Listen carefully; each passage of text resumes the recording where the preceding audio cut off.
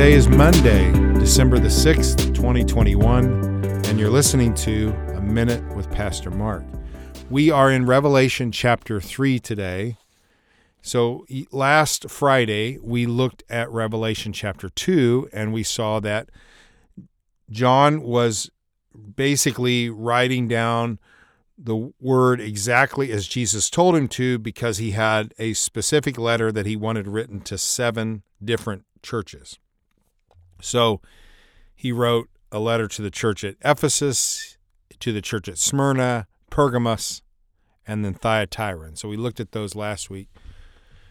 Today, we're going to look at the final 3 letters. So there were 7 in total. So the final 3 letters that were written by John from Jesus to these churches were the church at Sardis, the church at Philadelphia, and then the church at Laodicea. Now, I mentioned earlier to you that there were 2 churches that Jesus didn't have anything negative to say about. One of those was the church at Philadelphia that we see in this particular chapter. So he has nothing but praise for them. He encourages them to persevere. Sardis, he has some positive news for them, but he's also challenges them or is critical of them in the sense that, you know, they have a good reputation, but the reality is their reputation doesn't match their real spiritual condition. So he challenges them to do something. He challenges them to repent and to get back to doing what enhanced their reputation. But the challenge is in the text is to repent. Remember, therefore, how you have received and heard, hold fast and repent, he says in verse number 3.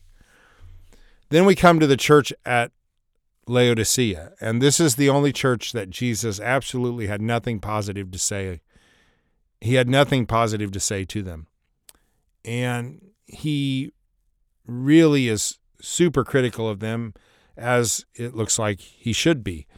They're a church that he describes as lukewarm, which means that they're not cold nor hot. They're just room temperature. They're not making any kind of a difference at all. They're arrogant. They're apathetic. You know, they're passive rather than spiritually passionate. They're passive, and so they're just a mess. And he challenges them as he does to the church at Sardis. He says in verse 19, "As many as I love, I rebuke and chasten.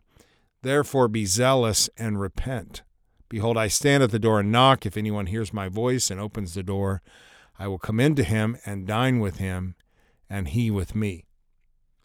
I wanted to just kind of end the podcast today by thinking about what Jesus said to Sardis and Laodicea, and he challenges them to repent. To repent is to go a different direction. It is to acknowledge that the path that I'm on is not a good one, to turn around and go the opposite direction. And that's what he's challenging both of these churches to do.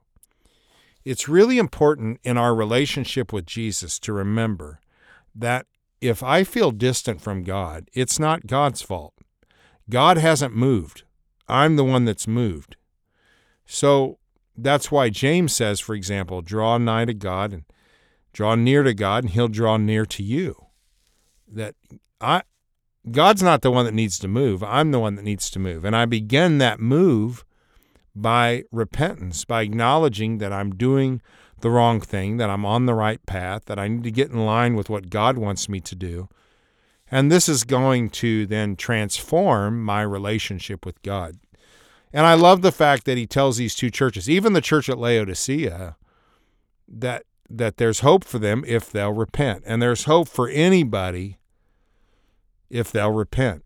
And there's hope for you if you'll repent and change what you're doing and get back on the right path with God. So I want to challenge you to do that. You know, if you've been reading some scripture and you feel conviction and you know you're not doing the right thing and you're on the wrong path, well, God is a gracious God who will show you mercy. And if you'll turn around, he'll embrace you. Just as the prodigal was embraced by his father, God will embrace you if you will acknowledge your sin and return to him and repent to him. And man, what great hope is that as we begin a new week. So Lord, we thank you for your word, and we thank you for your honesty about where these churches were, but then giving them hope that if they would repent, that the relationship could be restored. So I pray for anybody who may be listening to this, who's not really where they should be spiritually. I pray that even right now, where they're at, in their car, at their house, wherever they are, that they would repent, get back on the right path.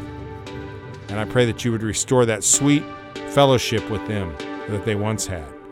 I pray this in your name, Jesus. Amen. All right, guys, have a great Monday. I'll talk to you tomorrow.